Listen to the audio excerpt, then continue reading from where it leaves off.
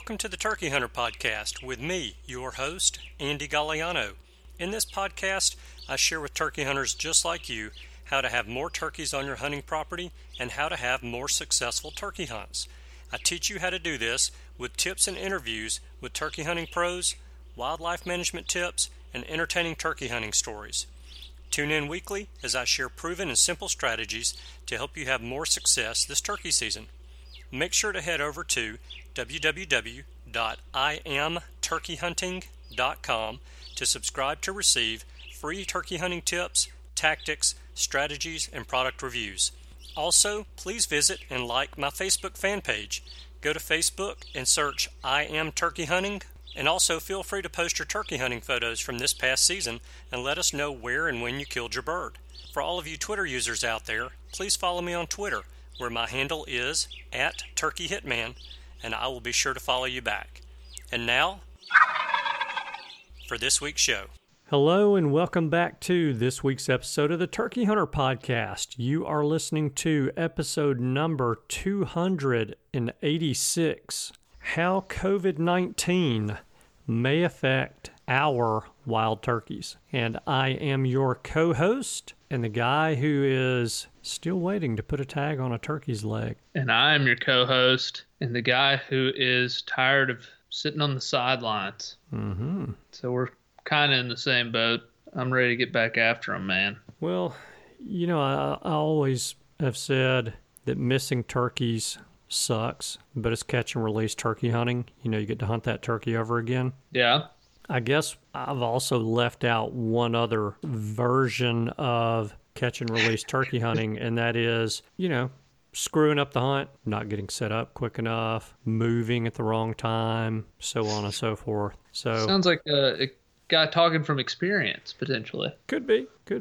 And, you know, I guess at this point I don't want to let too many cats out of the bag because we're going to hear some of these hunts. It's just going to be a little while before we hear them, but we're going to hear some of them because every single one of my screw-ups is a learning opportunity. That's a good point. For me, too. Yeah, because you'll be able to analyze that whole situation and think, if this variable had changed, I probably would have killed that bird, or at least shot at that bird. Yeah.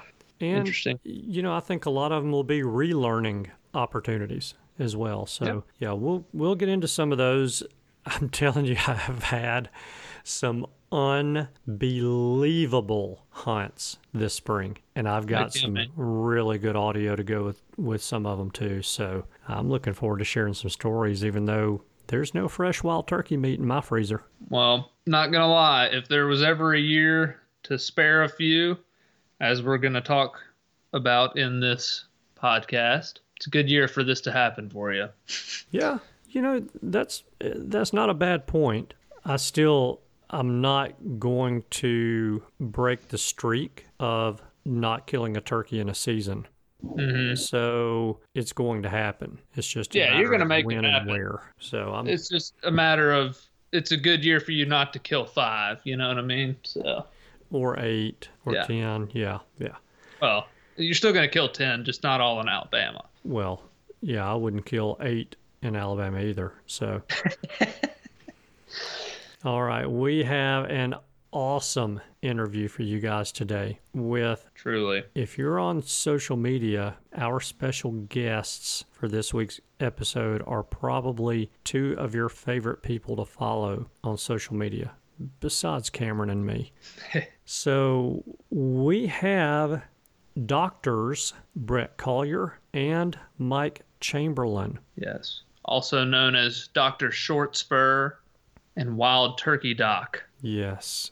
We've got them in an interview for you guys today, and it's a long one. So Cameron and I are going to be very quick with our intro and our outro. So how about a little housekeeping very quickly, Cameron? Yeah. So just a reminder to everyone, we have the owl hooting contest. That will be going on for another week. Actually, that will be going on for another 2 weeks. We're going to announce the winner on May 7th in that episode. And there's been a few more entries, but you still have really good odds in this contest. Yes. So in order to enter, please send us a natural voice owl hoot to one of our social media pages, the Turkey Hunter Podcast on Facebook, at Turkey Hitman on Twitter, or at the Gobfather49 on Instagram, and send us a natural voice owl hoot, and that will put you in the running. If you win from our judgment, and you will be judged by Preston Pittman as well, that will put you in the running for a custom 1-of-1 just for you box call, handcrafted from the man Preston Pittman and his game call company. So that is a prize worth hooting about. So send us some hoots. You got 2 weeks. Yes, indeed. So, believe it or not, that's our only housekeeping item we have for this week. Yeah, and I think the interview we're about to embark on for this episode could be some of the more vital information you're going to hear this year from our podcast. I think we talk tactics and how to kill turkeys and how we have killed turkeys and how to have more success. Well, in this episode, you're going to learn how we can have more turkeys and the status of the turkeys, especially in the Southeast. So I think this is very important for everyone. Yeah. Hey, guys, listening very closely to this. We've got 2 wild turkey experts, and I'm going to go out on a limb and say the 2 wild turkey experts in the country. Yes. And hunters. They're wild turkey experts who also hunt the bird, which we'll discuss. So I think great information. I can't wait to hop into it. So what do you say we go for it? Let's do it. We'll see you guys on the other side. See y'all on the other side. Hey guys, I cannot be happier to tell you that I have on the line with me tonight not only Cameron Weddington, of course you would expect to hear Cameron, but I have 2 other special guests, and those guests are Brett Collier and Mike Chamberlain. And for you guys who do not know who Brett and Mike are, we're going to let them tell you about themselves very quickly because they know them better than we can, and I don't want to leave anything out. But basically, these 2 guys know way more than any of us do about wild turkeys because it's their job to study them. So, well, not just their job, it's their passion as well. So I'm going to just go ahead and say, Mike, how are you today, sir? And what part of the world are you in? Because I have a feeling you are not at work right now. No, I'm not. I'm sitting in my truck because my kids are trying to do schoolwork at home and using all our bandwidth. So I'm actually sitting in a neighborhood pool parking lot on Wi-Fi talking to you guys. Yeah, everything's good within reason. Just plodding along, dealing with the realities of what appears to be the new normal, or at least for now. Yeah, no doubt. So, Brett, same question to you. No, certainly. Yeah, I'm not stuck in my truck as Mike is because my kid is not doing homework. She's actually out having an online piano lesson right now. So I am sitting on the back porch in a rocking chair at the house, having not seen my office in about a month now. Wow. Well, I guess the question is, are you missing the office? No, you don't have to answer.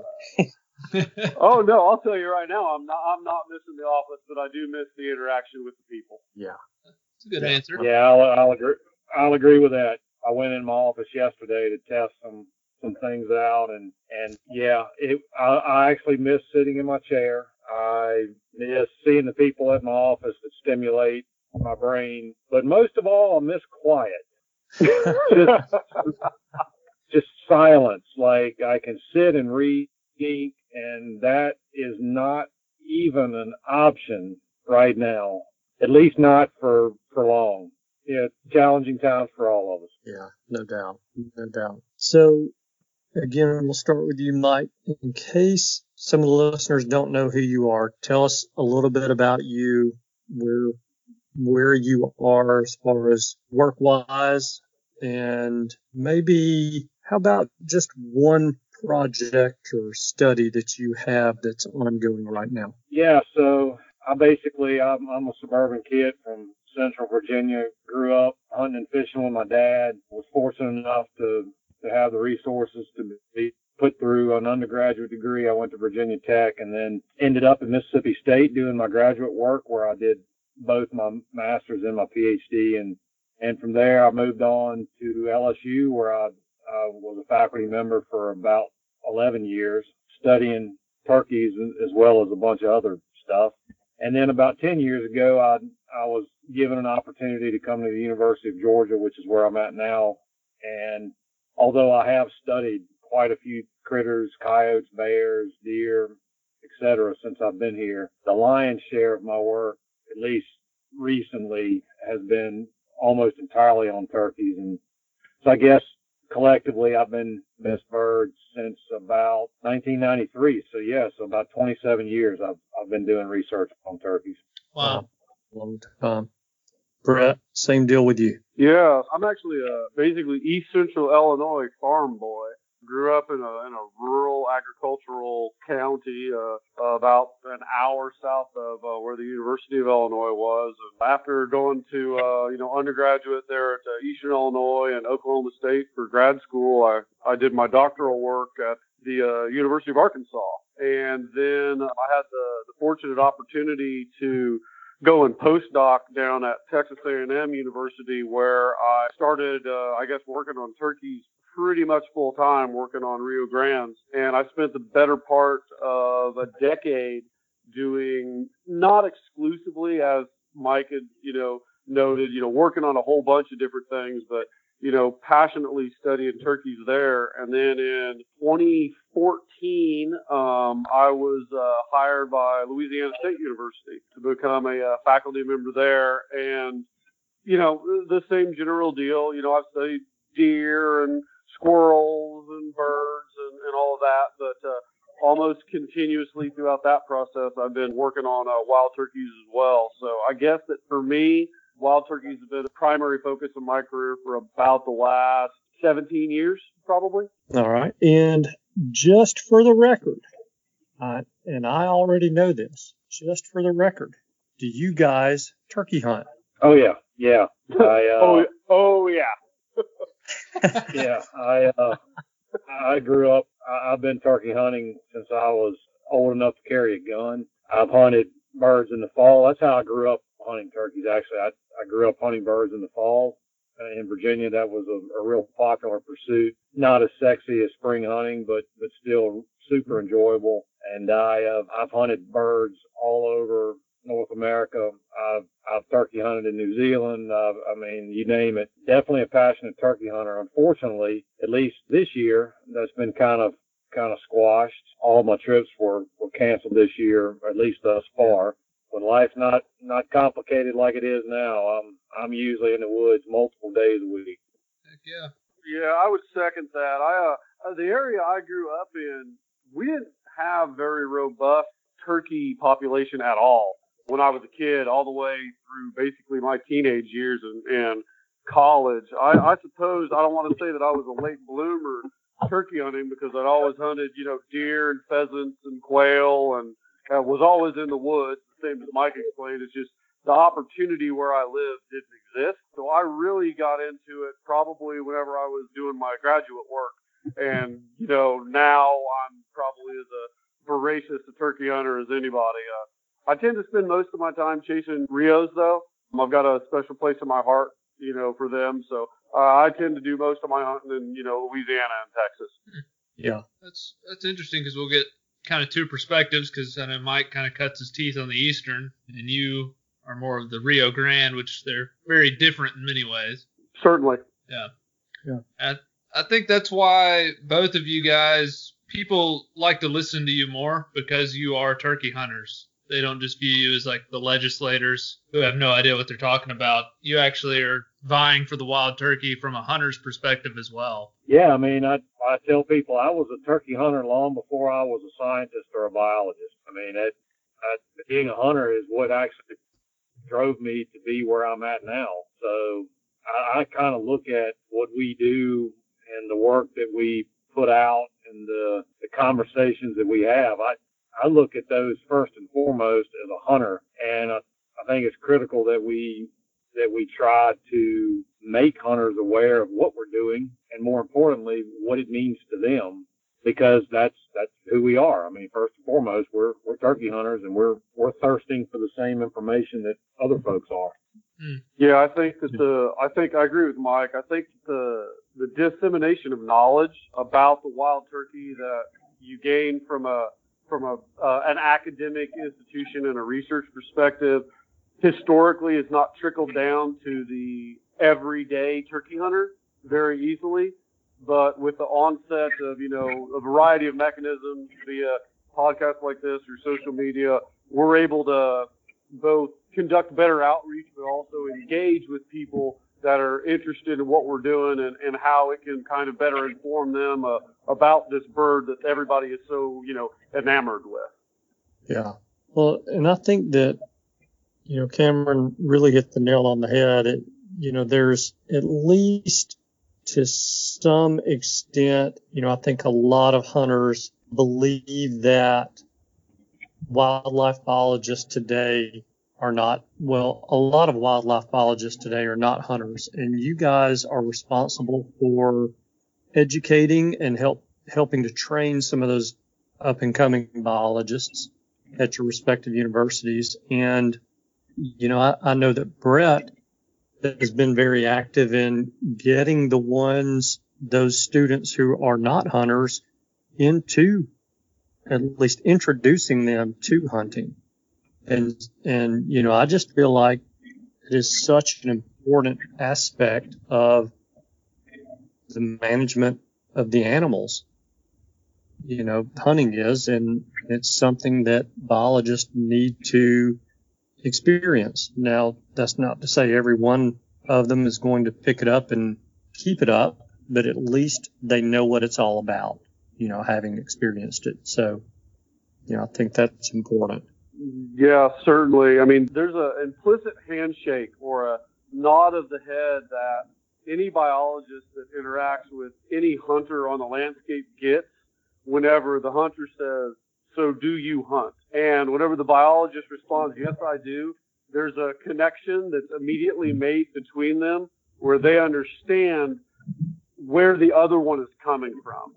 And that's something that I think that everybody who's a hunter understands and, wants from their local biologist. Well, with you guys being such avid turkey hunters and having devoted the majority of your careers to studying wild turkeys, you released a letter last week that really caught my attention, and it was based on something that Cameron and I had been talking about now for, 3 or 4 weeks, or maybe 4 or 5 weeks. I forget how long we're into this mess with this COVID-19, but into March we were talking about it. I could tell. Yeah. Scouting. Yeah, and we experienced it firsthand, really the first, I would say, 2 to 3 days of turkey hunting, of turkey seasons. And, we experienced it in Georgia, traveling there to hunt. I experienced it in Alabama. Cameron's given up on hunting in Alabama, and I don't blame him. But The fact. I experienced in Alabama on private land, and we hunted public land in Georgia. But it was it's impossible to not notice the increase in the number of hunters in the woods right now because of people being on furlough or being laid off or being instructed to shelter at home or whatever it happens to be. And Cameron and I have been talking about how the wild turkeys were going to suffer this year.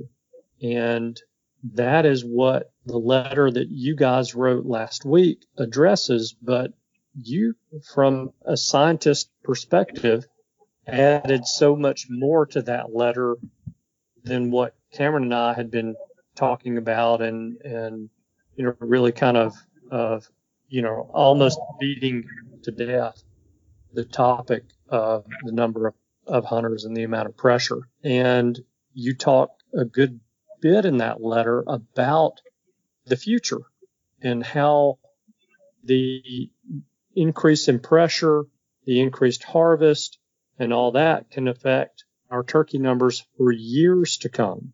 And so Cameron and I wanted to get you guys on a call tonight and have you on the podcast to really talk about this topic more in depth in case some of the listeners haven't seen the letter on social media, and it's all over social media from last week. We just want to talk about it and, kind of get your opinions on some things. And, I'm not saying that the people who are listening to this show need to cut back on their harvest numbers, but people who are listening to this show may want to cut back on the harvest numbers after listening to you guys talk some. So let's kind of dig in and talk about the premise of the letter. And, I've touched on it a little bit, but you guys have got some statistics as far as harvest numbers and that kind of stuff year over year, at least season to date for a lot of states. And I want to talk about some of that, and,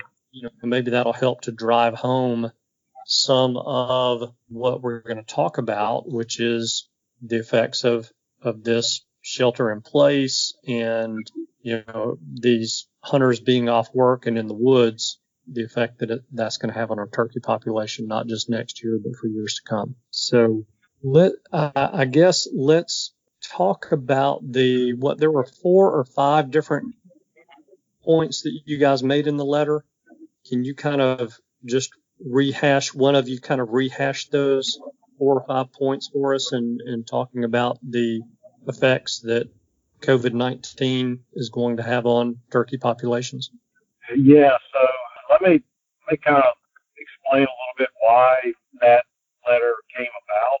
It wasn't just Brett and I. It was actually, these conversations started amongst a number of biologists in the South. We, Brett and I communicate freely with each other, obviously, much literally on dozens of times a day. It became clear to us when we started thinking through how the changes to human behavior, how those changes were occurring, what we were seeing on the news, what we were seeing in our own hometowns. It became clear that there was a really distinct possibility that there were going to be a lot of people in the woods spending more time chasing birds, spending more time scouting, spending more time doing whatever it is because they had no other option. Yeah. In some states, people were being encouraged to go outdoors and spend time fishing or hunting, which is great. It's great. Tennessee's one of those. But it became clear that the potential existed that those activities could have long-reaching effects on this bird. So we started, literally text strings, conversations, kind of keeping tabs on what we were seeing from state harvest.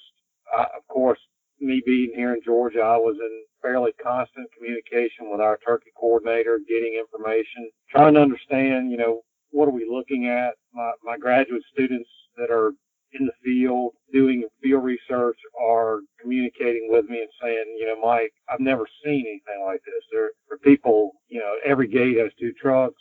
It's very difficult to move around. We're getting stopped constantly, being asked, which is fine. So we basically kind of decided, let's start taking a look at this and let's put our thoughts on paper for 2 reasons. One, at some point we may look back on this year and we may recognize, I hope this is not the case, but we may recognize that our own actions, because of the extraordinary circumstances that we've been placed in as hunters, has influenced populations of this bird more so than usual. And 2, if that is the case, we want to put our thoughts out so that people can at least think. They don't have to agree with what we're saying, but just think about what you're seeing, what you're experiencing. And we ultimately hope that people would start communicating to us and to everyone around them. And that's exactly what's happened. I mean, this is the 3rd podcast I've done this week, and today is Tuesday. And people are really interested in this discussion, and they're engaged because either they're concerned or they are dismissive, but either way they're paying attention. And ultimately, that was the goal, was to put our thoughts out, not just opinion, but putting information out, showing data that we were seeing, recognizing that, I suspect anyone outside of the state of Georgia has absolutely no inclination to go look at harvest data from Georgia, but I did. Right. So we tried to put together a piece that was thought-provoking while also recognizing, which we carefully articulated, I think, at the end, that this is not an issue where we need to impose someone's moral convictions on someone else. We can't do that as hunters. We can't take what one person thinks and impose that compass, if you will, on someone else. That's a slippery slope, and it's dangerous for hunters in general. Mm-hmm. But what we can do is we can educate people, and we can get people to start thinking. And if they choose to change their behavior, fine. If they don't, fine. You know what? If you're following your state bag limits and your state regulations, I'm certainly not going to fault you, because that's not my job. But what my job is to educate people and make them aware of issues that are ongoing. And in our eyes, the trends we were seeing in harvest and in hunter effort, particularly on public lands, were things that we thought people should be aware of. And in retrospect, of course, we've gotten some hate mail that goes with the territory, but I'd say by and large, 99.5% of the messages, and there have been hundreds and hundreds and hundreds on social media and email, have all been saying, you know what? I've been seeing the exact same thing on my back 40, but now that I read this, it makes me realize that it wasn't just me, that this is something that is pervasive across the region or across my state, and I appreciate you pointing it out to me. Not necessarily I think it's a problem, but just I see it. So I think in the end, the goal was met. Just alert people to what's going on, and then let people have discussions and go from there. As far as the points we made, I won't go too far in depth, but the bottom line is there were a few things we really wanted to point out.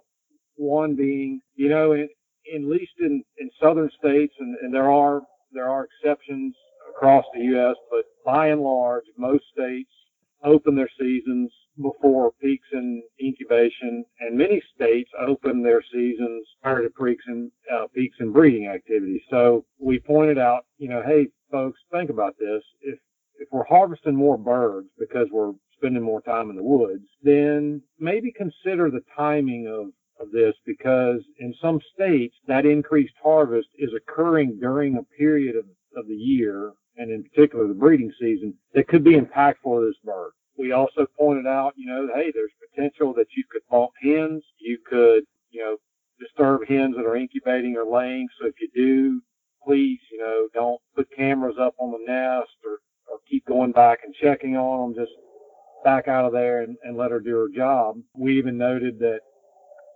for Western subspecies, this made me, a ball game, because like I said when we opened, I had trips planned all over the country, and I have been unable to take any of those trips, and several of those trips were to chase Merriams and Rios, and I can't do that. And I've actually been contacted by some outfitters that I've hunted with in the past, who, to a person, have noted to me that they're seeing local folks out and about more, but of course, Eastern hunters like me, by and large, are gone.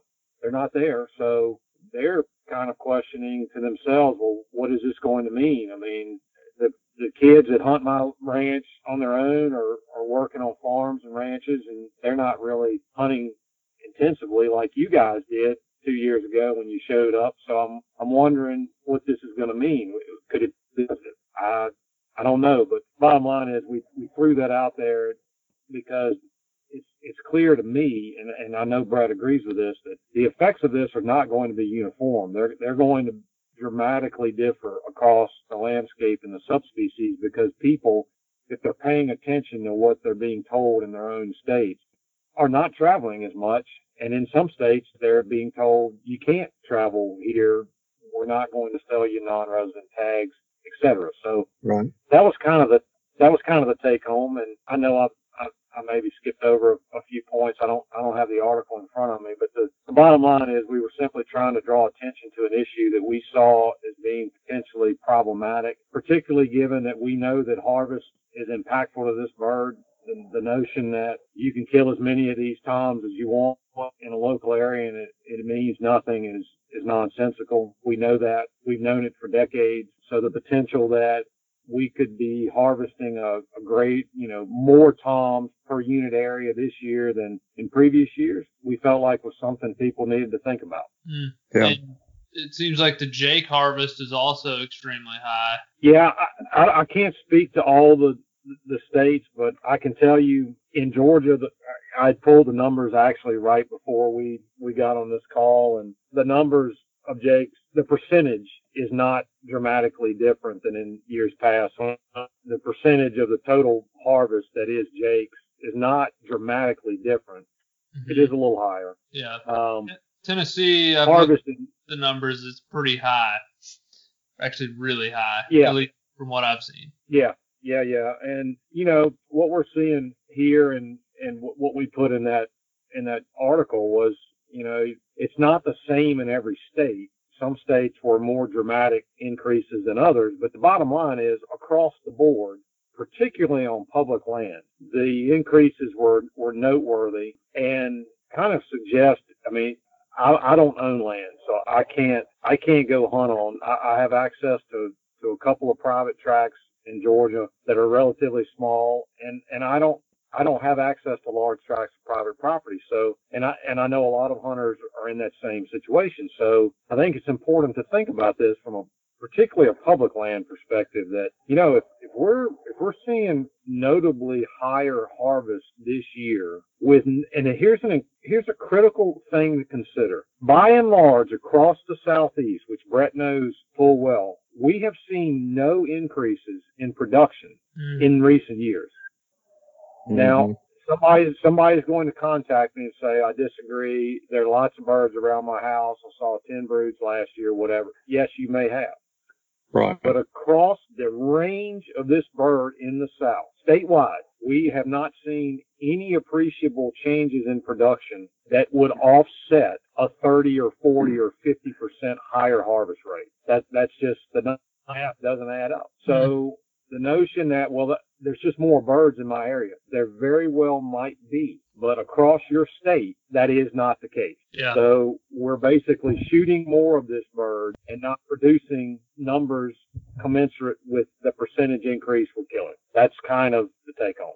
Yeah. Brett, I was going to say with the Rio Grande, because it sounds like you're more focused on the Rio because Mike is speaking to a lot of the eastern birds. With the Rio, are you seeing positives from this, or are you also seeing a negative effect? Well, to get more specific about the Rios, so the primary difference between what the eastern wild turkey and most of what we'll call your western birds, which would be your Rios and Merriams and Goulds, is that the environment that an eastern wild turkey exists in is fairly predictable. There's going to be some amount of rain every year in Georgia, and we know about when green up is going to be, and we know about when vegetation is going to show up, and we know about when bugs are going to be available for fruit, and it's fairly predictable. As you move west, the dynamics of the system for your Rio Grande wild turkey are fairly unpredictable. That is because it's all driven by precipitation at the right time. We want to have really good production of Rio Grande wild turkeys. You want a whole bunch of rain in February, late February, and all the way about to the end of March, so that you get a whole bunch of grass popping up, and those birds will nest and poults will sprout out of the ground like you wouldn't believe. But that's not the way it is in places like Texas and Oklahoma. The old saying, the next drought starts tomorrow or started today, the day after the rain stops, is pretty true. So this is a species that can go 3 or 4 years without a really good hatch, get the appropriate, weather, and then have this massive pulse of birds that come into play. So the two systems operate a little bit differently.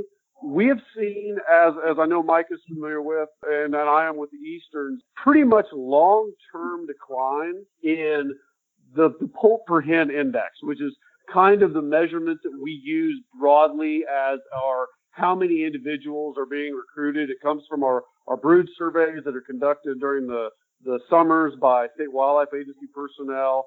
And, if you look back 20 or 30 years ago, there'd be, a half a dozen, 5, 4 poults for every hen that you saw on the landscape. And those numbers are around 1 now. And as we've watched turkey reproduction just kind of gradually decline every year, concomitant with that, we've kind of looked at how harvest has changed. And in some states, harvest is still going up. And as Mike alluded to, that means we're shooting more of the birds that we're putting on the landscape. But in some states, harvest is starting to turn over to where there's probably not as many birds on the landscape because the landscape isn't producing the same amount of production every year. It's more variable in your Rio Grande, but also I would say this, that for the vast majority of the Rio Grande stronghold, public lands they're not there. I mean, the amount of public lands in a state like Texas is fairly low relative to the amount of private lands. It doesn't mean that the harvest pressure isn't there. It just means that the amount of property that the average hunter can access isn't the same. So, and as we kind of alluded to in the document, it's probably going to have a different effect on Rio Grande because many people travel to hunt in Texas or in Oklahoma or in Kansas or elsewhere. And it's not, I'm not saying that there aren't turkey hunters in Texas. Believe me, there are. But everybody that was going to go to Texas and hunt, that time and energy isn't going to be expended in Texas this year. Yeah. So they still have Georgia. The time. It's going to be in Georgia or Louisiana or Alabama or Kentucky or Tennessee their or home wherever. State, Yeah, and I think, and I wanted to add something to, I guess, what Mike was saying. And Mike, you can follow up on this, I think. But one of the reasons we wrote this was we were talking about the idea that the local guy always sees a lot of poults on his 500 acres or on his back 40 or whatever it is. When you look at a broader scale and we see these long-term trends in reproduction, at the statewide scale or at even the eco-regional scale, that's the scale that kind of Mike and I are thinking whenever we're thinking about what the impacts of, say, harvest would be. It's not one male being removed from the back 40. It's we've reduced the breeding density of males an extra 25% this year across 1,000 square miles. Yeah. That's a landscape level implication that I think that the average hunter doesn't sometimes link up. And that's why I think Mike and I are glad to be able to get this kind of stuff out there. Mike, would you agree with that? Yeah, absolutely. Absolutely. What's really interesting to me about this is how just what we were talking about, and that is that regionally the COVID-19 outbreak is going to affect turkey populations differently. To me, I think it's just that COVID is really exacerbating the differences in what we're seeing. You go to these states in the Northeast that have good populations of turkeys already and don't have a lot of hunters hunting them. And now local hunters, that is. And now you have taken away your out-of-staters and you have not necessarily increased the harvest in those states year over year. You probably have dropped the harvest rate in those states year over year.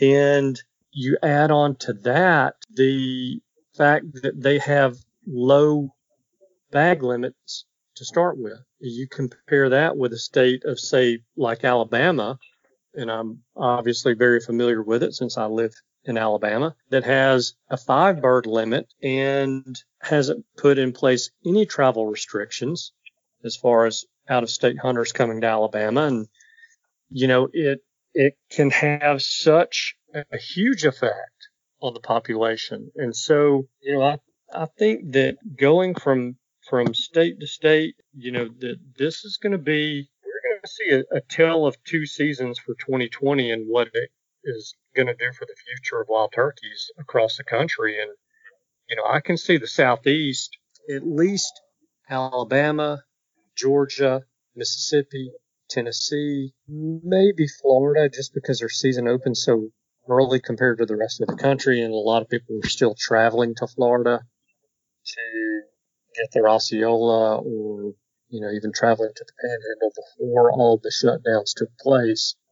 I think you're going to see a pretty drastic effect on the turkey population in those states compared to, say, your Kentucky's, where you get two birds anyway, Arkansas, where you get two birds, Louisiana, where, in most of the state and other parts of the state, you get one bird.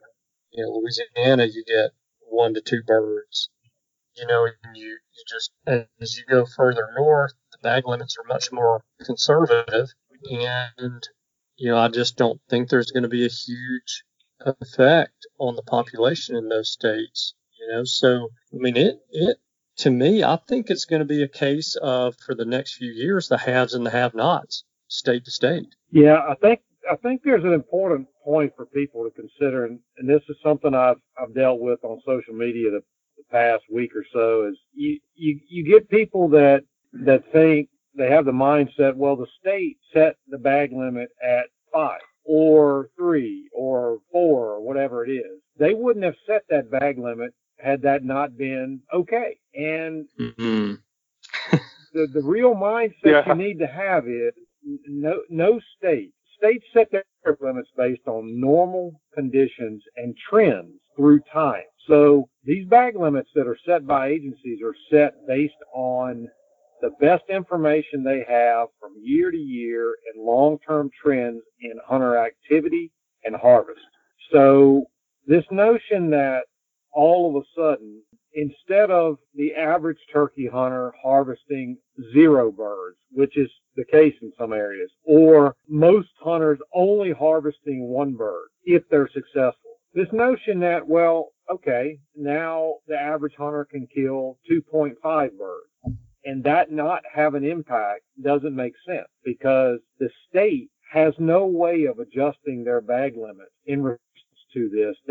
No state could have anticipated this was coming. Those bag limits that you're operating under, that season framework you're operating under, was determined in years past using available data that the state had on hunter activity and harvest. So if all of a sudden you change the numbers that go into that equation, if you will, then the system breaks down. And that's why we pointed out in that letter that, for instance, and I didn't have data from other states, but in Georgia, the percentage of hunters that were reported that they had harvested 2 or 3 birds, which is the state bag limit, had increased by over 25% in both cases. So what you're seeing is, at that point, what that tells you is the bag limits and the framework that those hunters include, and I'm one of those hunters, the frameworks they're operating under have suddenly become flawed through no fault of the agency, because the numbers that they've used in years past to set those bag limits no longer apply. So I think it's important to people to consider that, because we are truly in unprecedented type times in regards to how harvest could impact this bird. We've known that it's impactful for decades, but we've not been in a situation where the intensity of effort has been as high as it is now. And it may not just be a numbers game, which we alluded to. It may not just be, well, it's not just how many do you kill this year. It's what percentage do you kill this year? It's what percentage of your jakes do you kill this year? It's potential disturbance to your hens this year. It's these things that accumulate and confound each other, and you tack that on to the notion that we're not producing more birds, and I hope it causes at least some people to pause and think, wow, okay, so the bag limits I'm working under don't really apply to this year. And again, we made this very clear at the end of this letter. This is not one hunter trying to tell another hunter what to do. It's about awareness. Right. If you're in a situation or an area where you're lining, which I am sitting here in my truck, I'm looking across a landscape where the flock is not as large as it was 10 years ago, and you don't hear the number of toms that you used to hear. You don't harvest the number of birds you used to harvest. If I'm in that type of landscape, I want to think critically about what I'm doing and what impacts it may have. It may have no impact in certain areas, but from, like Brett alluded to, he and I we think about this at a very broad scale, recognizing it's easy to pigeonhole yourself into the place you hunt. I do this all the time. When things look good, our deer herd on this property looks great. Well, hemorrhagic disease hit in the next county over. Well, that's a problem. So I recognize my deer herd is doing okay, but my neighbors is not. And that's the mindset that we were trying to get out to people, is just kind of think broader, because from a broader perspective, there's potential that our actions this year could have consequences in the future. Yeah. I was going to tack something on to what Mike said, because, he and I are also considering it from the two guys that are day-to-day professional academics, but almost every day, and he alluded to it, both of us talk to our state agency biologists. And I don't know what the particular names are in all of the states, but let's just call them the turkey program coordinator. And whoever the turkey program coordinator is, they're the person that is basically at the tip of the spear when it comes to turkeys, turkey hunting access, turkey numbers, and effectively harvest success. So whenever a hunter this year has, for instance, a good year because they've got additional time to stay out in the woods, as opposed to having to, hunt from 6:30 to 7:45 before they got to rush off to get to work at 8, like I have done before. Now they can hunt 6:30 to, dark every day. Right. Down the road, if things manifest out where we've had a impact, and again, at the eco-regional scale is what we're talking about, not at someone's, 40 acres, then the guy or the girl who's at the tip of the spear for the problem is the state agency biologist that's responsible for the management of turkeys in the state. And there is, as Mike said, nothing that person could have done to foresee this, predict that this was going to happen, or upon seeing that it was happen, suddenly reel back in seasons or reel back in bag limits. And we're not saying that type of stuff, it needed to be done, but the potential ramifications for what we're seeing now of increased hunter effort, increased intensity on the landscape, more removals at a larger scale of males, sometimes before the breeding season and sometimes before the peak of incubation, it can't not have some impact. I think that Cameron said something about increased juvenile male, Jake harvest going up. Right? Yeah. Mm-hmm. Those are the 2 and the 3-year-old birds that are going to be missing next year and the year after. And Mike and I are academics, so, we don't get complained to whenever people don't harvest turkey. But the people that we deal with every day are the ones that kind of have to address this. And it's important to recognize that they're dealing with this kind of issue as well. And there's just no way for us to address it right now because we're in an unprecedented time. So that's, I think, in addition to why this idea of self-reflection that we kind of put out there is important to people to recognize, is that it's not just what happens on your property, it's the aggregate across a much larger area. This is normally where I would say that's all that we have for you guys for the free portion of this week's episode of the Turkey Hunter Podcast. Blah, blah, blah. But you got the entire interview this week with Brett and Mike. You guys who listened to the free episode got the entire interview because Cameron and I feel like this is important enough for you to hear it. We wanted you to hear it so you can make your own decision about how you want to proceed with the rest of your season and your bag limit in your state. So, if you like what you heard this week, that's a taste of what you will get every week when you become a premium subscriber. You guys know the routine on how to become a premium subscriber. Text the word Turkey Hunter to the number 44222.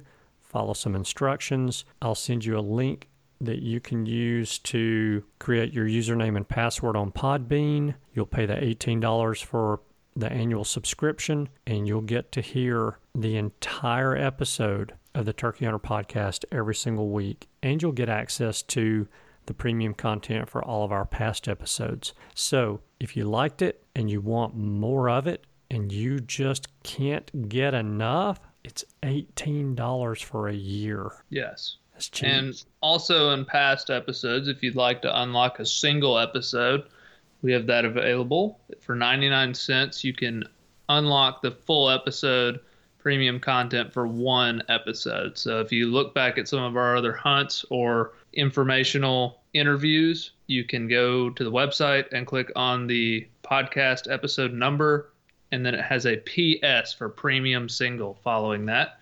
Click on that, pay 99 cents, and you can listen to the whole thing. So those are your two ways that you can listen for full episodes. Otherwise, you'll normally be getting cut off at this point.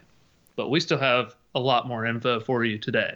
Yep, kick it. Let's do it. Yeah. I've been personally looking at some of our local WMAs around where I live, and I just see it there where, one, I'm seeing people, just unbelievable amounts of people. And then, as you said, the Jake harvest, I look at the numbers, and a WMA that had one turkey killed on it last year has 4 killed this year. All 4 have been Jakes. And then another one that had 3 turkeys killed on it last year has had 14 killed, 10 of which were Jakes, and 1 was a bearded hen.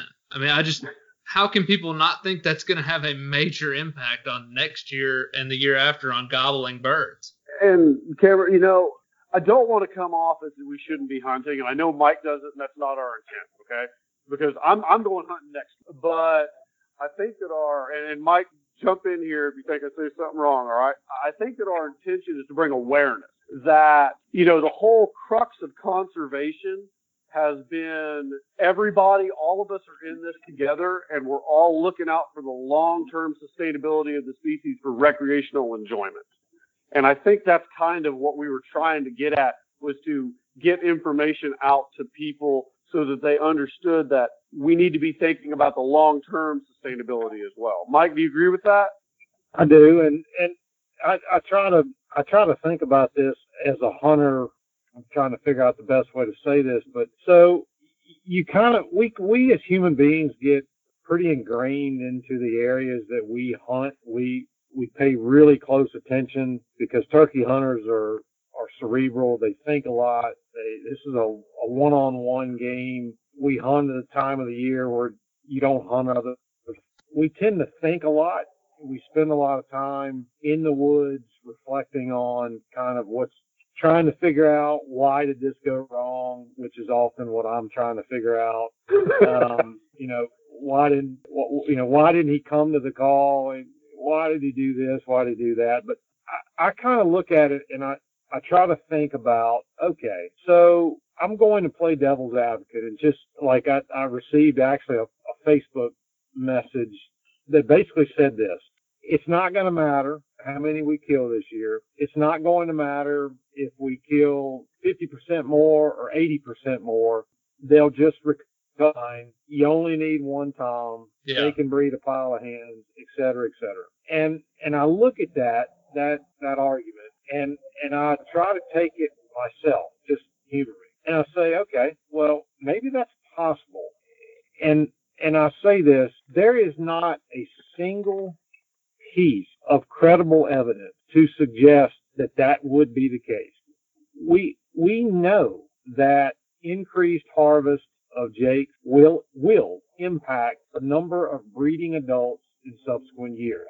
It's basic math. So if you are removing more jakes than you typically do, then you are going to see a tangible difference in the number of breeding adults in your flock. unless you see a dramatic change in production. And even if you did, the effects are offset. So if we had a great hatch this year, you're still going to see lingering effects of this 2 years from now. Mm-hmm. So this mindset, this notion that we're going to produce our way out of this, that it's not going to matter how many we kill, ignores the biology of this bird, which very clearly notes that it does matter how many toms are out there. It does matter which toms are out there. And it does matter how much access hens have to toms capable of breeding. And not all are. And we don't know which ones those are. So I listen to that argument and I hear it a lot. And I have to shake my head because that is not reality as far as how this bird functions. The bird that you may see in your yard, the bird that you may raise in your backyard, the bird in your captive area, that is not a wild turkey. That's not the mating system they use.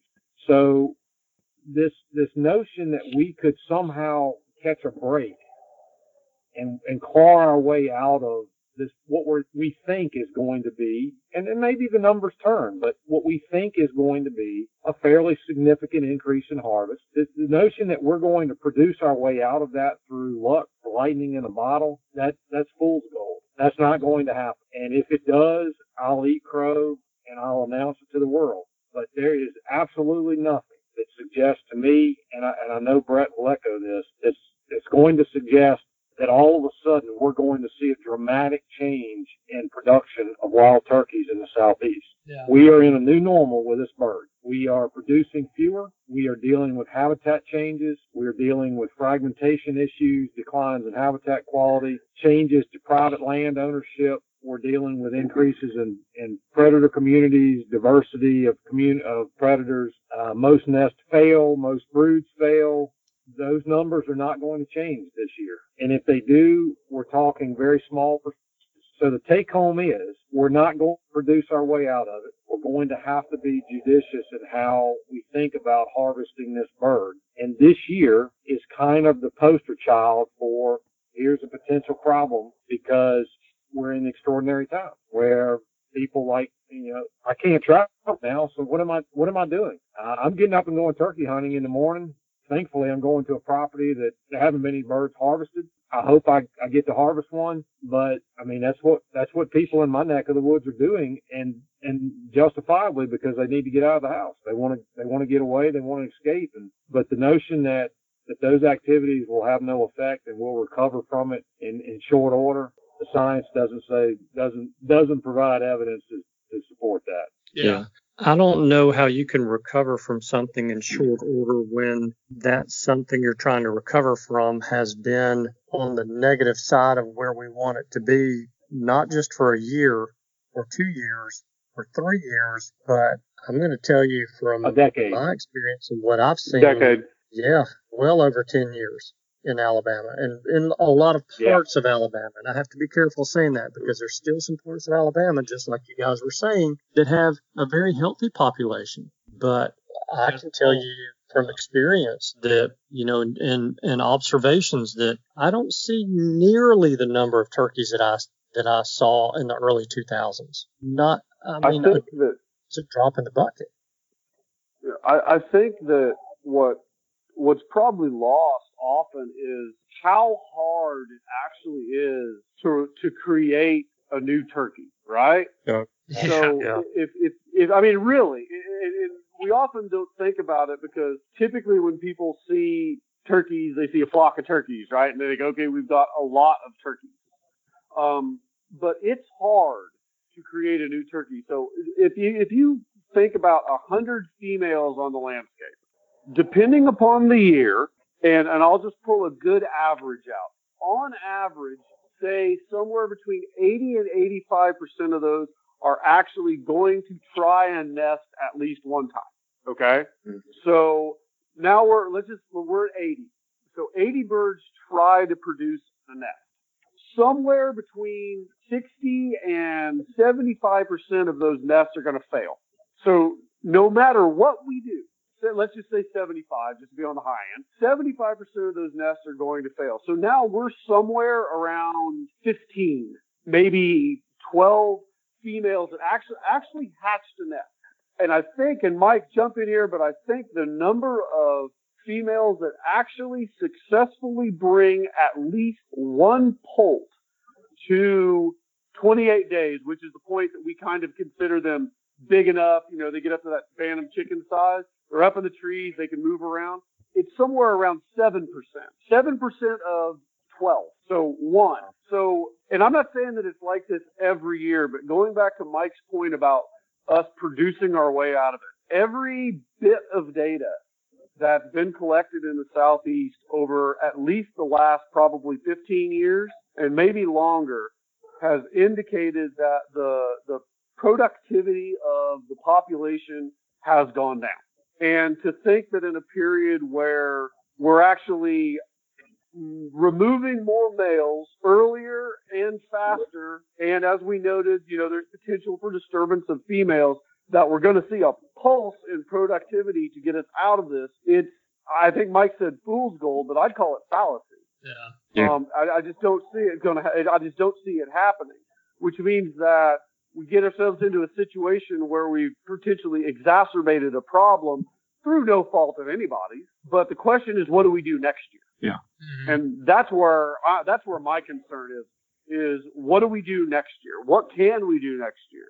And I'll segue into something else, is that if you think about the fact that not only are there more people in the woods, but there's also less people in the woods. The people that are doing habitat management aren't in the woods right now. The people that are working on the national forests, on the WMAs, they're not doing that right now. And that means that things that set back succession, timber harvest, all these things that are good for turkeys also are not happening at this point of the year, which is when they should be happening.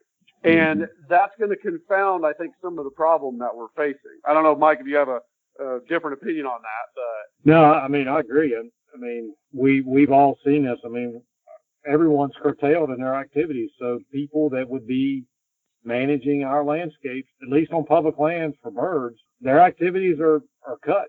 So from a habitat perspective, you know, and I get it. I mean, most turkeys live on private land, but if you're a public land hunter, this year is going to be impactful to you in a variety of ways for a number of years moving forward. I think that's pretty cut and dry in my eyes. That from a number of perspectives, what has occurred and what is occurring now is going to impact you for a number of years in the future. Yeah. Wow. And I've got a comment to make about that, and then I want to pick both of your brains for some actual numbers, some statistics, just to kind of drive home the point of what we've been talking about to the listeners. So, you know, here's my comment. So over the past, I would say 3 to maybe 5 years, there's been a very big push for a lot of turkey hunters to hunt public land across the country. And so we were seeing numbers increase on public land. The number of man days in the woods increase on public land anyway. And now you've got this year and what we're going through this year happening. And Brett and I had a conversation Saturday where he said, hey, our man days are not up on, was it the Kisatchie, Brett, in Louisiana? Yes, sir.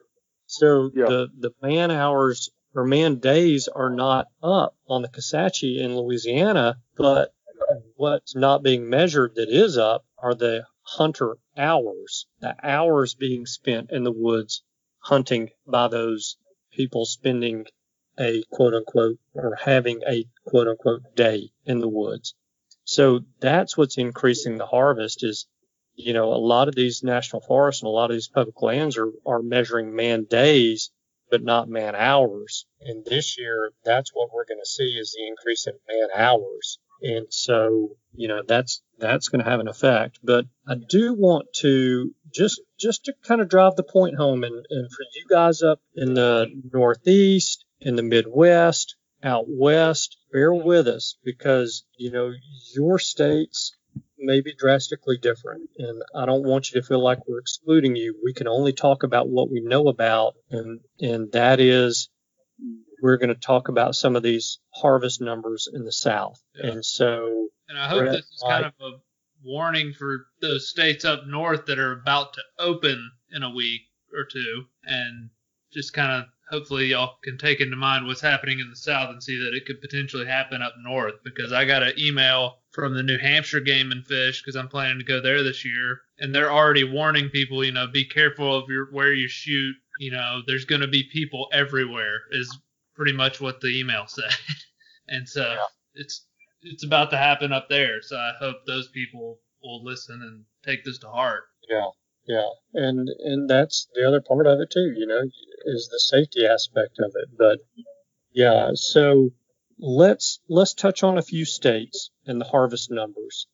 So Mike, you touched on Georgia, but do you know overall how much the harvest has increased in 2020 compared to 2019? Just ballpark. You don't have to be to the decimal. Yeah. So as of this afternoon, the statewide harvest there have been 300 more birds killed as of this afternoon than there were in our season last year. And we have about 25 days left in our season. Mm-hmm. On public lands, they exceeded total harvest on public lands several days ago. It's several hundred birds higher now. So unless people, unless turkeys stop being harvested, which we know is not going to be the case, common sense would say, by the end of the season, we're going to be looking at a fairly dramatic increase in statewide harvest and on public lands as well. And again, the percentages of hunters that have taken multiple birds is quite a bit higher this year than it has been in any year past.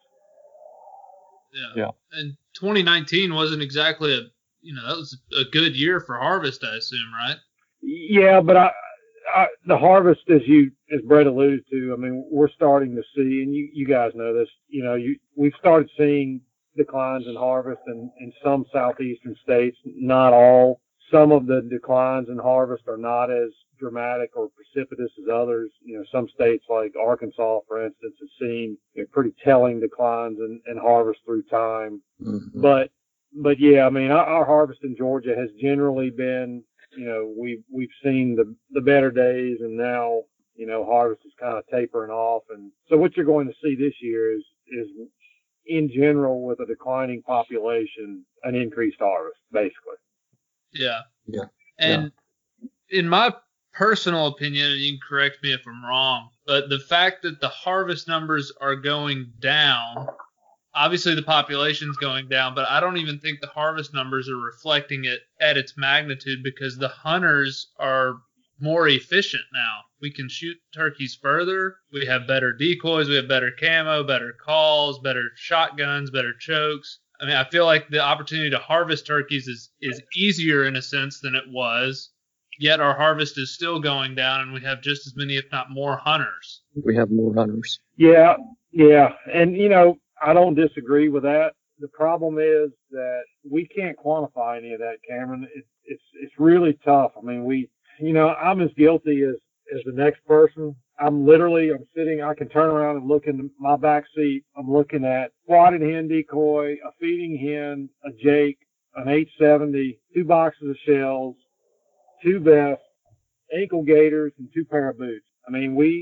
We've developed gear, we've developed technology, and we use it. And that's, a lot of hunting. I'm a fanatical duck hunter. It's the same. I've got enough motion decoys and crap to fill up 3 pickup trucks. We just can't quantify what that means. We don't really know. We hear the anecdotal things like you just said, and I've seen and experienced myself, where I doubt very seriously 20 years ago I could have killed that bird I just killed. But exactly. In this case, I had a decoy. I had tools available to me that I didn't have 20 years ago, when all I did was stick a diaphragm call in my mouth and grab my gun and my gloves and my mask, and I hunted. And I killed birds, but I did not kill birds that in situations kill them today. Yeah. But again, what that means at a broad scale, I don't know. We don't know. But there are a lot of conversations being had about it. I get this question, God, I get this question, Yeah. 20 times a day on social media, probably just on Instagram alone is, what's this doing? I don't know.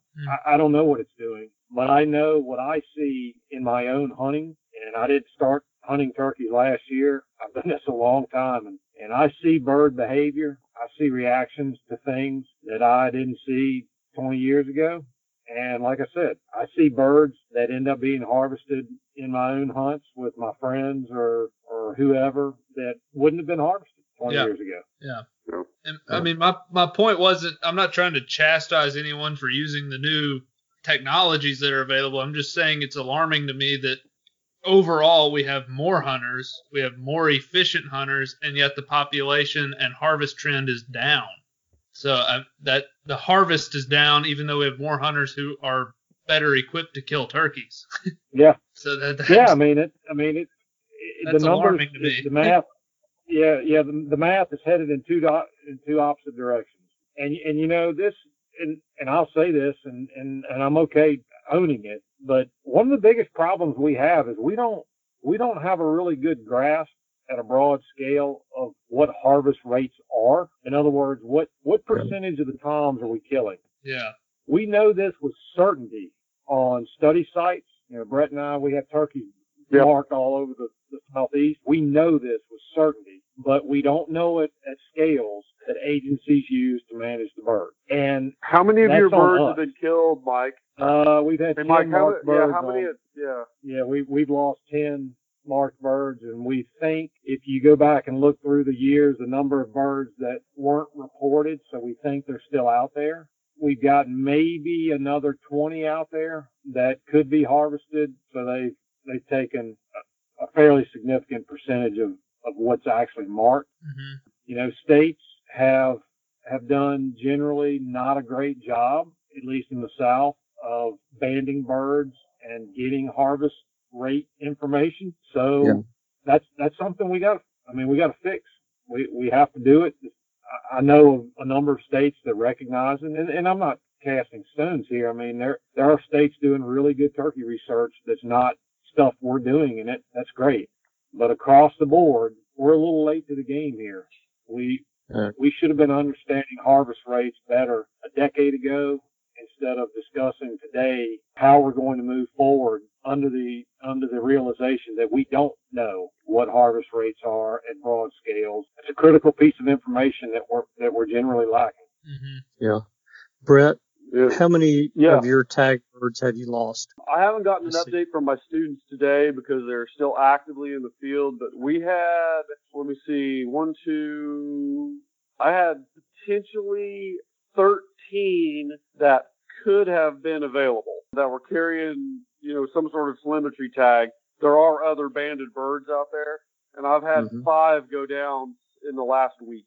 So a little bit under, maybe what is that, about 40% right now on one of my study sites. But I haven't we've got a bunch of birds tagged in Texas. I mean, thousands. And I haven't gotten updates on the band recovery for what's going on over there right now. But in Louisiana, one of the sites looks like 5, and I've had 2 in another area, but it's primarily dominated by private land that's not hunted.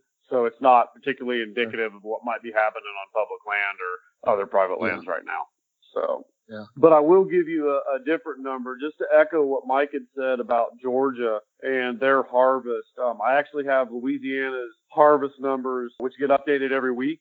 So for the second week of season in 2019, so last year, Louisiana had a harvest of 299 birds. For this year, it was 401 for the same second week of the season. That's a 34% increase. During 2019, for the first 2 weeks, Louisiana had harvested 1,317 birds had been reported through their reporting system. For 2020, it's 1,601. And that's about a 21% increase in the number of birds harvested. So we're currently floating somewhere between, say, right around 20% more harvest. Yeah. Do you happen to have Tennessee's numbers? Don't put me on the spot for today, okay? Yeah. The last time I looked at them was I want to say a couple of days ago, and it was hovering around. I think it was Sunday. It was a Sunday. It was hovering around 40%, somewhere between 35 and 40%. Last time I looked at the telecheck numbers that Tennessee has on their website relative to last year and this year for the same number of open days of hunting season, I think they were hovering around 35 to 40%.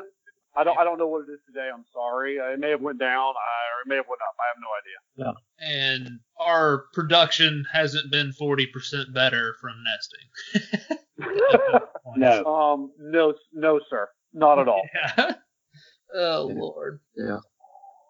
Well, I think that you guys listening to this hopefully get an idea of where Brett and Mike are coming from with their letter that they wrote last week and put out on social media. And, what I hope that the listeners are truly picking up on in this call is what you guys said at the very beginning. And that is that you're not trying to force your beliefs or your thoughts on anyone about how many turkeys they should harvest or anything like that. And to me, it's obvious that you're not trying to do that. But I feel like the two of you do, and I know Cameron does, and I'm going to tell you the vast majority of the listeners to this podcast feel, and that is that we need, as hunters, we need to make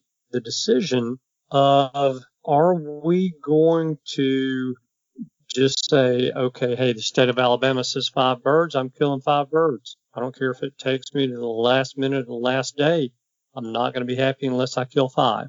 Or do we kind of look at our hunting club, our little honey hole property that we have, the little 200-acre farm or 500-acre farm or 2,000-acre ranch or whatever it happens to be, and make a decision to take no more than X number of birds off of it and stop when we get to that number, or just be happy to say, you know what, I've called in 8 birds in gun range.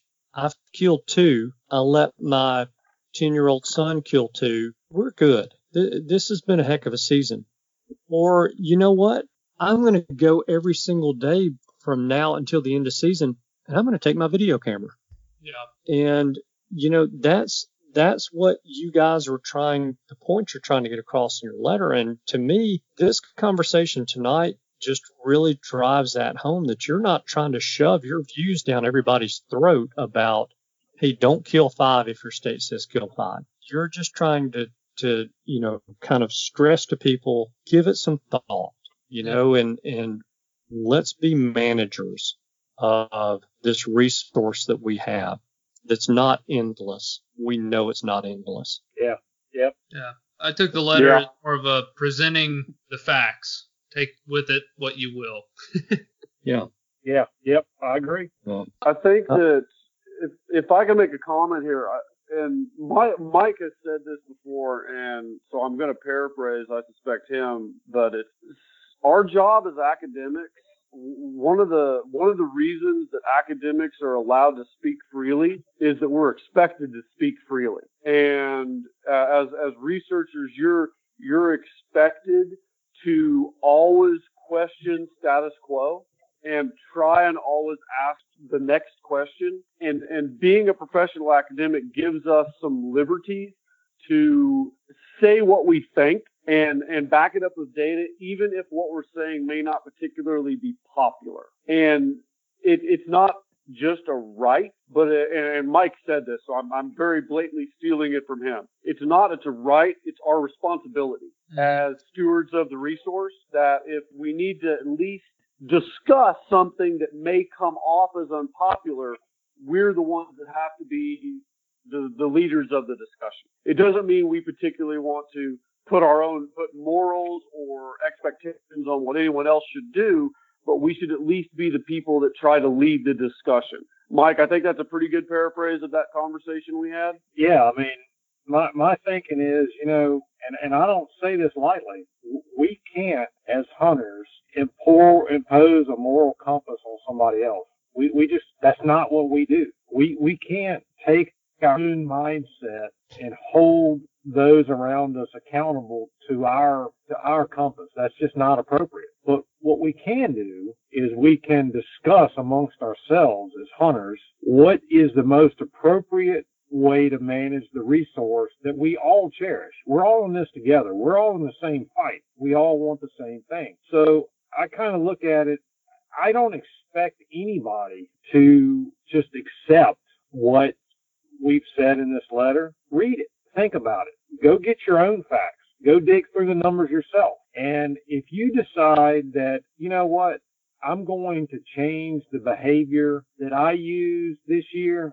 I'm going to show some restraint, I'm going to do things a little different, fine. And if you choose not to, based on either your knowledge of your local flocks or other information you have or your kind of thought process, fine. The point of this is not to try to strong arm or coerce people into behaving a certain way. It is driven towards thinking about this resource that we all cherish.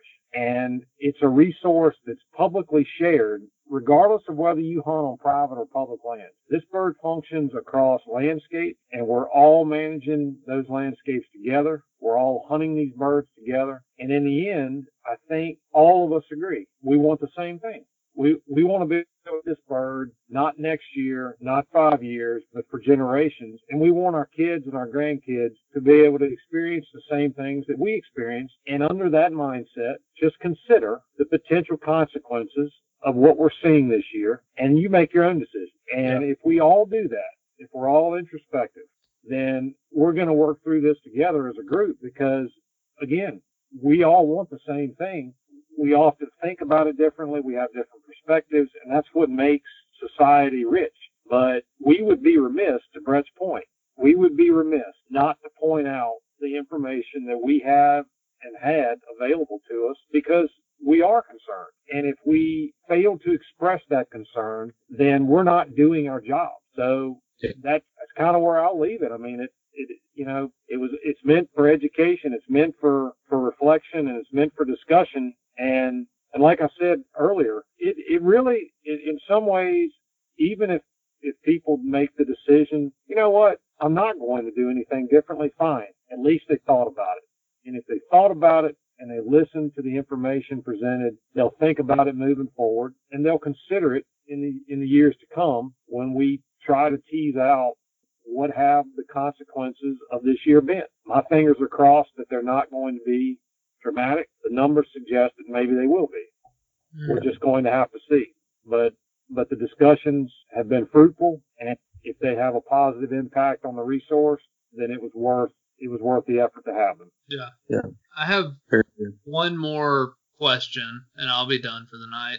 In a brief statement, is there any way both of you could give what would be the number one thing that someone should do today and over the next couple seasons to ensure that this bird is available for future generations? What would be the number one thing that somebody could do? Woo! Yeah.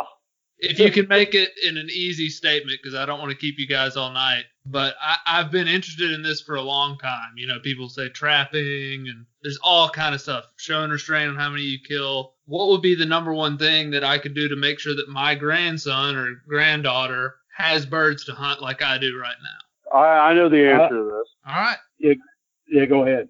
Coordinate with your local, non-governmental organization and take somebody else hunting and get them engaged in the sport. Okay. So increasing hunting numbers would help that. I'm going to take a different slant, and I'm going to use your question to point out something that a lot of people don't think about, because I'm often asked, give me one thing. My response to your question would be there is not one. There's many. Except that recognize that this bird is dealing with a broad suite of issues, and there is not an answer to that question. There is not one thing that we can point to that we're going to be able to address. Brett's point about engage people, absolutely. Yeah. But man, there are so many complicated issues facing this bird: habitat issues, predation, disease, harvest. There's not a smoking gun. We can't, as human beings, keep thinking that there is just one thing that we can fix, because there's not. We're going to have to take a broader surgical approach to understanding how to manage this bird, knowing that there's a lot of uncertainty. But the bottom line is there are a multitude of things, some of which are somewhat out of our control at a scale that's impactful to this bird. We're going to have to move forward recognizing that we're dealing with uncertainty, and we're going to have to try to change and affect the things that we can. And some of those things, like what we've talked about tonight, such as harvest, such as timing, some of those things are somewhat controversial, and they impact the way we behave, and we're going to have to look at those things, but we're going to have to use the mindset of there is no smoking gun. Yeah. It's death by 1,000 cuts. Yeah. And we're going to have to stem the bleeding where we can and keep learning where we have holes in our knowledge. That would be my answer. Absolutely. And I think, in my opinion, the number one thing or whatever is to educate. And what you guys are doing is educating people in a non-forceful way from the perspective of a turkey hunter, telling people, here's the data, do with it what you will. And I think that's probably the number one thing we could do to make sure that we preserve this bird. I agree. I mean, education is knowledge is power, man. I mean, yeah. I've said this a bunch of times, and it's true. I believe this. I'm not just saying it to blow smoke. Turkey hunters, I think, are the most cerebral hunters there are.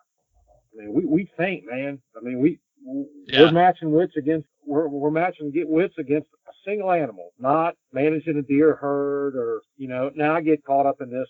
I identify a deer and I go try to kill him because that's what I like to do. But turkey hunting is pretty visceral, and we think about the bird, we think about strategies, and man, I mean, it's a different pursuit. So if we can educate ourselves and we can discuss amongst ourselves how to be better stewards, then we're going to be okay. If we can't and we refuse to have those conversations, then we're going to see that populations of this bird in a lot of areas are not going to respond. Mm-hmm. So the more we know, the more we talk, the more we have conversations, the more we think outside the box, in my opinion, the better off we are. Yeah. Very well said.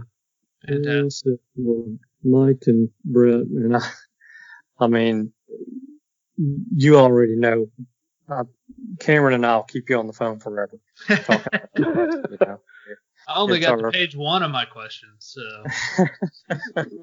We'd be glad to come back on. I can guarantee you that we would be at any time. I'll be glad to come back. We would certainly love to have you back on, and we will do that for sure. And say correction, we will have you back on since you offered. Yeah. So I want to thank you because Mike, you've been sitting in your truck out in the parking lot in front of your neighborhood pool. Yeah. And Brett, you've been sitting there, and you both have been sitting there with your telephone stuck to your ear for, we've been going on now for, I think, over an hour and a half. And, what Cameron said is true. We could continue to talk about this all night, but we need to let you guys get back to your lives and your families. And so we appreciate you taking time out to really, I guess, deep dive into this a little bit more with all of us with this topic, because it really, you said it, I'm just going to repeat it. This could very well be the turning point for us, and not in a good way for this, for the bird, I should say, not for us turkey hunters, because we're not really why we're here. We're here for the birds. And so this season could be it. I mean, could set the birds back in a big way for many years to come. And so I hope that a lot of the listeners to this show will give this some pause and give it some thought and make a decision to move in whatever direction they want to move from there. So thank you guys for giving us so much to think about with this topic. And thank you again for all of your research. And I'm going to give one of you guys just very quickly, just take a couple of minutes and tell us about, you've got something coming up tomorrow. Today's Tuesday, tomorrow's Wednesday. We won't air this until Thursday, but for every Wednesday or on every Wednesday for the next several weeks, you guys have something coming up with the NWTF. And would one of you share a little bit of information about that? Mike, do you want to? Yeah. So for the next 6 weeks, we, through the graciousness of NWTF, they are coordinating Facebook Live events, which will occur every Wednesday evening. I believe, Brett, it's 5 p.m. If memory serves me. 5 p.m. Eastern. Yeah. Is that correct? Yeah. I believe that's it. And those are basically, it's just about, we know everybody's cooped up in their houses. We know people are longing for information, engagement, if you will. So that was basically just the idea. Hey, let's sit down once a week and let's talk turkey in an informal way. Let's talk about topics that are interesting to people. So we're going to cover this week, we're going to cover predation and predators and how they influence turkeys and what we've seen through our own field work, and talk about what it means to the bird. In future weeks, we're going to talk about things like prescribed fire and how it influences turkeys gobbling and hunting and root behaviors and all sorts of different topics. So it's just basically a way to allow people to get a snapshot of what we're doing and what the research says, and then more importantly, be able to ask questions that are on their mind.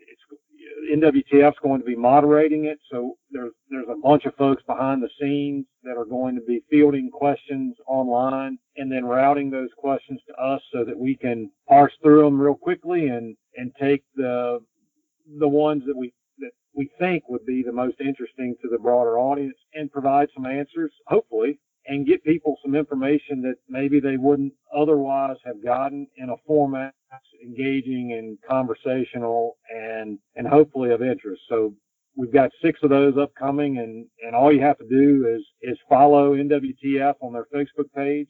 And if you get on Facebook and get on their page at 5 p.m. on Wednesday, you're going to see it'll go live, and we're going to be shooting some of that out on our social media accounts. We've been doing that, but we'll do that again on tomorrow and actually send the active link out. So if you just click on the link, it'll take you directly to the event, and you can view it. And these are supposed to last about an hour. If we have a lot of interest, we'll go a little longer than that, but we're trying to kind of keep them to an hour so people, don't lose interest. And yeah, we're hoping they'll be fun and informative and that people will enjoy them, and we'll see how it goes. Yeah.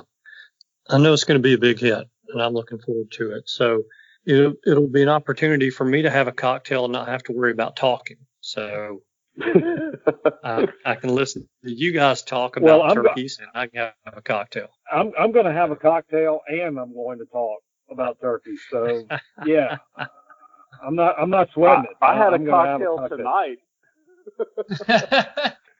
Yeah. Oh, goodness. Well, again, thank you guys so much. I mean, this has been awesome. I can't tell you how much I've enjoyed it, and again, how much I appreciate what you guys do and sharing your research and sharing the word with us hunters. You are one of us, and so you know and understand our passion. And so I thank you for all of what you guys do, and for all of your students as well. There's a lot of legwork that goes into doing all the research and everything that's being done, and you guys couldn't do it alone. So we appreciate them as well. Well, we appreciate the opportunity to talk with you for sure. All right. Yeah, definitely. Yeah, this has been great, and we're always looking for outlets to provide the scientific information to the hunting community and, to our hunting community as well. So yeah, anytime we get a chance to do this is fantastic. Awesome. Let's do it again in the not too distant future. You guys have a great night. Thank you. You too. Take care. Wow. Man, that is all so interesting. Kind of can be somber. I hope that wasn't one of our more uplifting episodes, in my opinion. It's a little more somber, but it's a topic that needed to be discussed. It needs to be talked about among circles of turkey hunting friends right now. Yeah, and I wrote the title out for this week's show a certain way. I was very intentional in how I wrote it out. Very intentional in the words that I chose when I wrote it. So the title is How COVID-19 May Affect Our Wild Turkeys. Yeah. Not just wild turkeys, not the wild turkeys, our wild turkeys. They're a resource for us. Yeah. They truly are. Yeah. And so it is up to us to manage that resource. And I think it was Mike who said that our states could not plan for this. Our departments of game and fish, or whatever they happen to be called in whatever state you're in, could not plan for this. So they could not make adjustments to their bag limits. Yeah, there's no way to forecast this into the season. So it's not anybody's fault. No. And if you want to look at it like, hey, we're being punished because we can't go to Kentucky and hunt. We're being punished because we can't go to Washington and hunt. Yeah, I don't disagree with the statement that we're being punished, but we're not being punished by a game and fish department. We're not punished by elected officials. We're being punished by a virus. That's right. And, it's what we all have to deal with. We are all on the same playing field when it comes to this virus. And, we got it. We got to deal with it. And we need to consider how this virus is going to affect the game animal that we love so much. And so, I had a text conversation with my buddy Zach Lucas, who lives in West Virginia today. Mm-hmm. And he's in Ohio hunting. And he mentioned to me that there are people everywhere on public land in Ohio. So I'm pretty sure Ohio, you get 2 turkeys. That's your bag limit. Yeah. And so, there's even these states that have lower bag limits are going to have more turkeys harvested this year than normal. So, but it's states like Alabama, Tennessee, Mississippi, Georgia, Florida, South Carolina that have 3, 4, and 5 bird bag limits that are really going to be paying the price. That's my opinion. We'll have, unfortunately, we'll find out. And the impact, I think we hashed this out throughout the episode, but the impact is going to be greater on the public lands. And I think that's due to multiple reasons. Everybody can hunt longer, harder, and there's just more desire to hunt public lands in the United States right now. Yeah. That's the cool, hot thing to do right now is to go kill birds on public land. Yeah. And they're just getting flooded with people. I looked it up in Tennessee, statewide, on public lands. In 2.5 weeks, we have already killed more turkeys by 100 on public lands than we did the entire 2019 season. And there's 3.5 weeks left in the season. So wow, they've just gotten whooped, man. And 2019 was a good year. Yeah. So it's not like I'm comparing it to our worst year we've ever had. It was last year. It was a good year. There were plenty of gobbling birds on public land. Well, this year they're paying the price. So it's interesting to see it. I mean, it really is. It seems like it just escalated so quickly. I don't think I knew it was going to be bad when I was scouting and seeing the amount of people I was just in the woods, but I didn't realize how impactful it could be. Yeah. So yeah, that was good info though. Yeah, it's really good info. And I have to say, I love having those 2 guys on the show. And I know. I could keep them on the show and ask them questions for hours. Oh, I'm telling you, we could just have them on the show every week, and I would never lack for questions. Yeah. Yeah. Oh, me. I just love those topics so much because the bird interests me so much, and those guys have insight that I'll never be able to see because they have dedicated their careers to the bird. Yeah. So it's interesting. And I'm skeptical of many people in the world, but I believe those 2 guys are doing what they think's right. And I think they're spreading true, good information coming from a hunting standpoint. So yeah, that's my opinion. Yeah. Well, we've given you guys some food for thought. And to repeat what Mike said, we don't want to force our beliefs and our opinions of what you guys listening to the show should do about your own personal bag limit. But we, like Mike and Brett, want to give you something to think about. Is it worth it this year? Instead of harvesting 3 birds, maybe you kill 2, maybe you kill 1, maybe you call in 3 for your 12-year-old daughter and you don't kill any. And then you take a video camera, or then you call a season.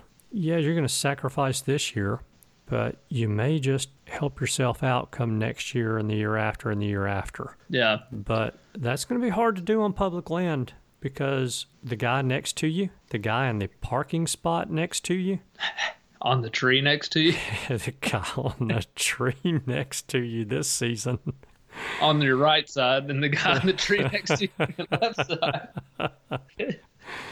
Yeah, they may not have the same opinion, but just give it some thought. Give it some thought. That's all that we're saying, and that's really why Cameron and I wanted to get Mike and Brett on the show. Well, we wanted to get Mike and Brett on the show because we think they're awesome and they do good work, but we felt like this message, their letter that they wrote, we felt like had too many good points in it to ignore it. So any of you guys who want to read the letter they wrote verbatim, it is on social media. Go to Mike's either Twitter page or Facebook account, and his Twitter handle is @WildTurkeyDoc. Brett's is @Dr. That's Dr. Short Spur. And just scroll down. I believe it was Tuesday, the 14th of April, that letter was posted. So go check that out. Yeah. And yeah, it's worth a read. It's yeah. It's not terribly long either. No, I mean, it's 4 pages, 3.5 pages. Yeah. It's very concise, straight to the point. Straight to the point, very well written, easy to read. I mean, it's what you want. When I was in high school, I had an English teacher that would assign us a term paper. Of course, whatever the topic was, the very first question that was asked, hand goes up, Mrs. Roby, how long does the paper need to be? And she would say, it needs to be like a woman's skirt, long enough to cover the subject, but short enough to make it interesting. I like it. I will never forget that. That is the letter that they wrote. Long enough to cover the subject, but short enough to make it interesting. So, all right, we had over an hour of a fantastic interview we played for you guys. Cameron and I are kind of babbling a little bit right now. We're going to wrap this thing up. Yeah, let me give a calling tip of the week. Yes, sir. This week, my calling tip is going to be a little more interesting. I have noticed on social media a lot more people being shot this year while turkey hunting, and I hate to see that. Wow. So my calling tip this week is, if you suspect, because I've done this before where I have called and another hunter has called back to me, and they're a skilled caller, so it sounds hen-like. If you suspect that could be another hunter, my tip is to give an obvious owl. And by that I mean, just in case it is a hen, it's not going to scare the turkey, but it should be obvious enough where your fellow hunter will know, okay, that's a human being. So you hear somebody call to you, and you think that's either a hen or a hunter. It might be a hunter. Just kind of do a woo, woo, woo, woo, and they should know at that point. And then you can both stand up and approach each other. So that's my calling tip of the week, because I am not liking the amount of accidents I'm seeing on social media this year. It's crazy. Yeah, more hunters in the woods typically means more accidents. Yes, and so that's a strategy I've used when I've suspected that it could be a hunter, and it's worked for me because I've done that and immediately seen the other guy stand up. We both stood and approached each other. There was no question as to it was two human beings. And half the time they'll owl back at you. But you don't run the risk of blowing the bird out of there, because I've also done that where I'm like, oh, it's a hunter, and then a hen comes running out. So that's my calling tip of the week. That's a good one. All right. Our favor of the week is this. And I'm really going to beg of you guys to help us out with the favor of the week this week. And it is to not only share this week's episode using the share feature in your podcast player application, but also to share it via social media. We want this episode to be spread everywhere to every turkey hunter you know. It can make a difference. It really can. Especially for you guys in the north, in the northeast, in the northwest, whose seasons are really kind of just getting started. This can make a big difference for you. So, some of the points that Mike and Brett made really hit home for you. Share this episode any way, shape, form, or fashion that you know how to do. Make sure the word gets out. So, yeah, and that's more so a favor for the wild turkey, in my opinion, than it is us. This is just info that needs to get out. Our wild turkeys. Yeah. Well, anyway, I hope y'all enjoyed that episode. I know I did. Yeah. And I'm just going to go ahead and say this, and then we're going to wrap this up. But we're going to somehow work with Brett and Mike to have them on the show more often, because you guys who are diehards like Cameron and I are, I know you're eating up what they're putting out on social media. And if Cameron and I, can get you guys, and a little selfishly us, some more of that content through this podcast, that's what we want to do. So we're going to try to work with Mike and Brett to get them on a little bit more regularly. So stay tuned for that. Yep. All right, we're done. Thank you guys so much for tuning in this week. We know that you have choices. We appreciate you spending your time with us. We hope you have a wonderful week, and we look forward to seeing you again next week. Goodbye. Goodbye. Thanks for tuning in. You were just listening to the Turkey Hunter podcast. If you enjoyed the show, please go on over to iTunes and leave a 5-star review. And make sure to head over to www.iamturkeyhunting.com to subscribe for free turkey hunting tips, tactics, strategies, and product reviews to help you have a more successful turkey season. And stay tuned for upcoming episodes on hunting afternoon birds, how to film your hunt, and the breeding cycle of hens, as well as some guest interviews. Thanks again for listening. We know your time is valuable, and we appreciate you sharing some of it with us. See you next week.